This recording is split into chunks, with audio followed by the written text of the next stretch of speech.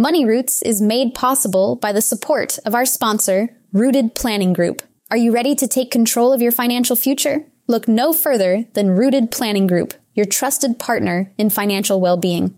At www.rootedpg.com, you'll discover a wealth of resources and expertise to help you thrive financially. Rooted Planning Group specializes in personalized financial planning, investment management, and retirement strategies. They understand that every financial journey is unique, and they're here to guide you every step of the way. With a team of experienced advisors, Rooted Planning Group is committed to helping you cultivate a secure and prosperous future. Visit www.rootedpg.com today to learn more about how Rooted Planning Group can help you grow your money roots.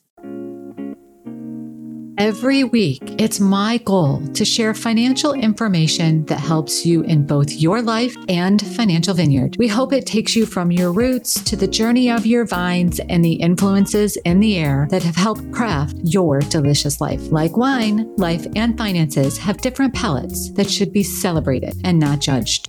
Hi, Wine and Dime listeners. This is Amy Irvine, CEO and founder of Rooted Planning Group. And today I am fortunate enough to have Kate Welker here joining me again on the podcast. As you may recall, Kate is one of our financial planners, and we are going to be talking about some fun topics I'm sure everybody is thinking about right now. A couple of things, actually.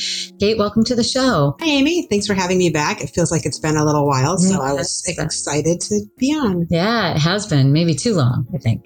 So Kate and I were sort of jamming prior to the session, thinking about some things that clients were asking us. And one of the questions that we've been hearing a lot about is if people should be pulling money out of the stock market right now and putting it into cash because cash is yielding such a high rate of return. Kate, what is your opinion on that? Well, if you listened to last week's podcast, I think the discussion was a little bit around asset allocation. And when you talk about pulling money out of the stock market, you want to make sure you're still sticking with your goals and objectives. You're not doing it out of fear. But if you have, when we look at your equation, you've got one side that's your stocks and equities, the other side that's fixed incomes. And that could be bonds, it could be CDs, it could be cash, it could be money market funds. And right now with the rate money markets, if you're interested in, you could take a piece that has previously been allocated to bonds or more particularly just cash, and it would be ideal, and using a money market fund to get a higher rate of return right now. And we don't know how long that rate will continue. So it's not a guaranteed rate, but for the moment, while rates are up, there is returning a nice about 5%.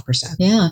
And your point about it, we don't know how long that is going to continue. The thing that I think a lot of people don't realize, one of the differences between another fixed income vehicle like CDs and money markets is that CDs, when you buy them, they're locked in for whatever the term is. So if you buy a 1-year CD and it's at 5%, it stays at 5% during that 1-year term. Money markets don't work that way. No, money markets don't, because with the money market, they're trading in very short term, treasuries and investments. So it's going to be based on what the current rates are, what happens with stated interest rates, where we're seeing trading. So it could change daily, weekly, monthly, what we're seeing. So you will need to be a little more on top of it.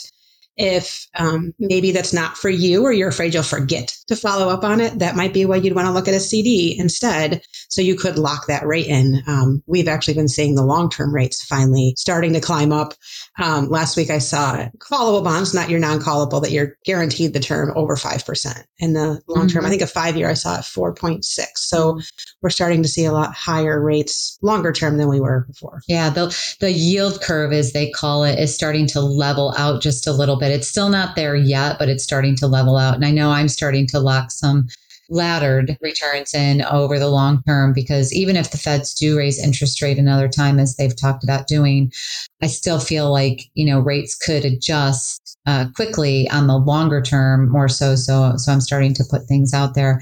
One of the things that I think is probably, I just used a term about the yield curve. Now, a lot of people don't really understand what that yield curve is.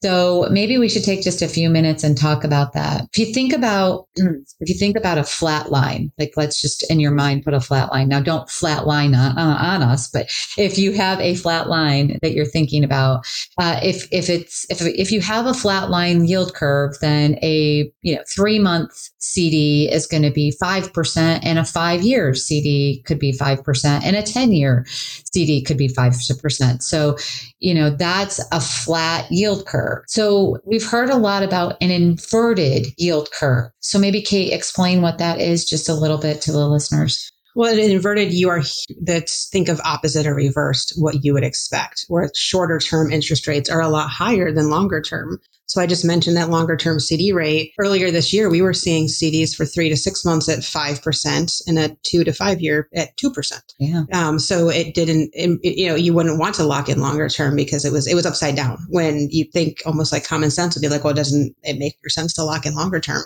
It didn't at that point. It was reversed or inverted. Yeah, inverted.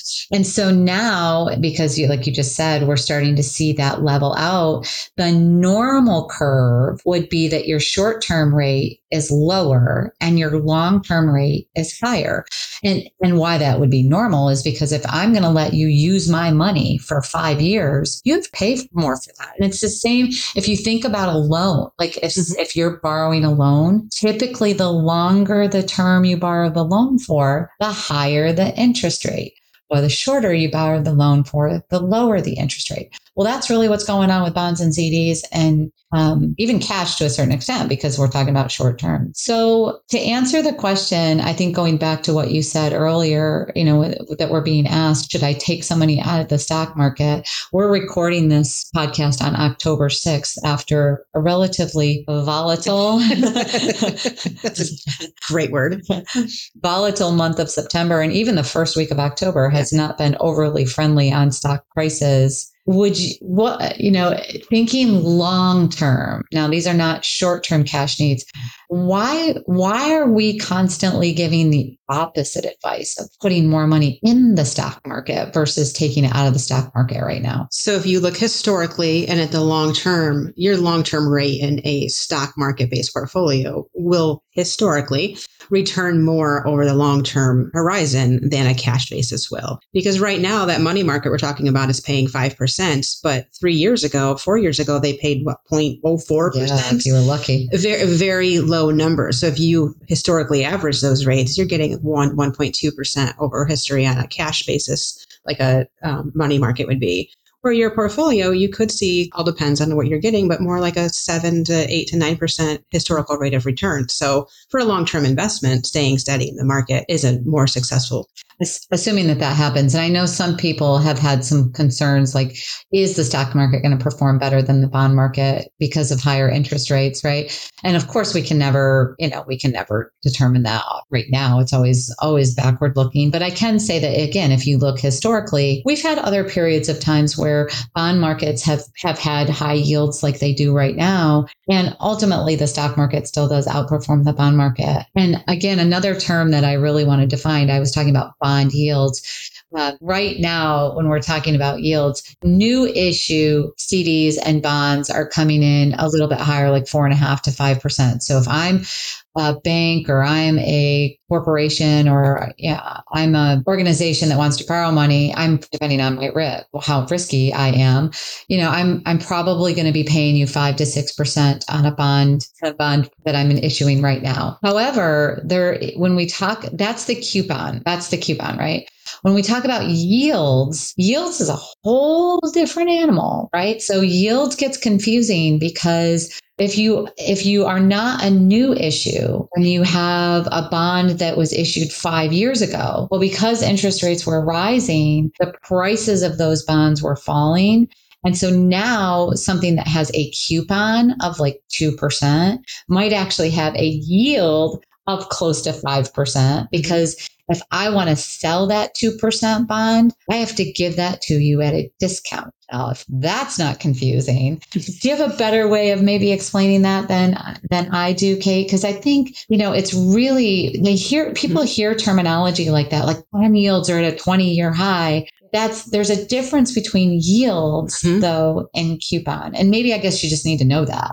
Yeah, if no one can see me, I'm sitting here with a deep thought look as a better comparison. And this is something that even being in this industry for years, I still find like the thought, I have to really think through coupon and yield and, yield to maturity. Just really think it through because they can be topics. They can be promising. I'm going to think of a good analogy and report back at a later podcast. Well, good. We'll be glad to have you back on in a later podcast to go over this particular topic. And I know we've got a tax season. I hate to say this, but we're into the fourth quarter.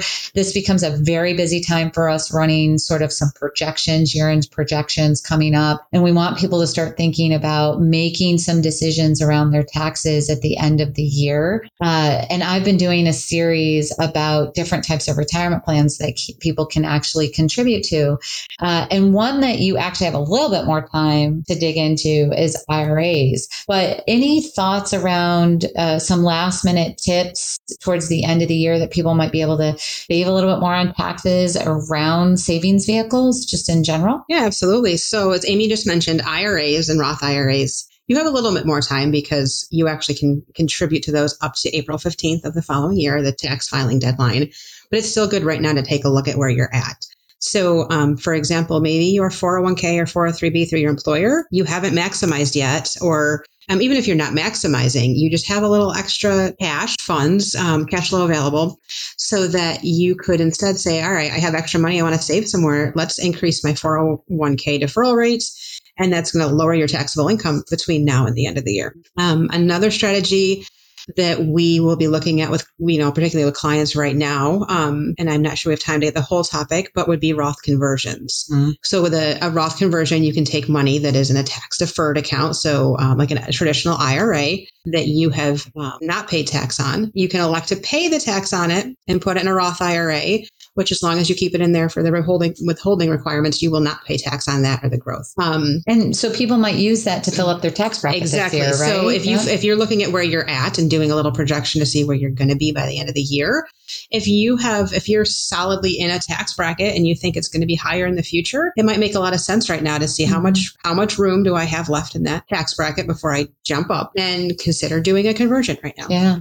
I think that's a great tip. And I think the bottom line that you're trying to get at is, run some numbers right now. Run some numbers right now. Yes. Once you get to the end of the year, you don't have a lot of options after December 31st. But right now, we actually have 3 months or 2.5 months by the time this is released to really, make some changes. And do not wait until December 15th because you won't get it done in time.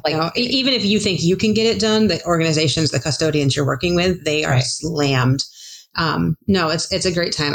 I know I sent my husband a message the other day. I said, can you please bring me home a pay stub? Because I was doing this myself. Yeah, we do it on ourselves. Yeah, this is just a good time of year to check in with where you're at. Yeah. And I do want to mention, because I didn't at the beginning of the podcast, I was so eager to talk about this topic.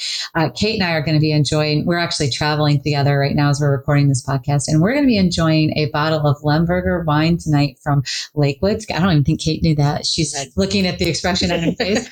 So for those of you that are looking for the wine tip of the day, my wine tip of the day is Lemberger from Lakewood. It's a really luscious red wine for those of you that are wondering. So very peppery, very smooth. I think it's going to be helpful to Kate to wind the evening out with that after traveling with me for 2 days. We want to say thank you so much for listening to the show today. We hope you have enjoyed this episode. We'd love it if you would share it with your friends and rate us on iTunes so that more people can find us like you did. And a big shout out to TJ Mann at Mann Media. We are so appreciative of all the faux pas and the blending that he does during the production of this podcast. Thank you so much. And Kate, again, thanks for joining us. Thanks for having me. Bye.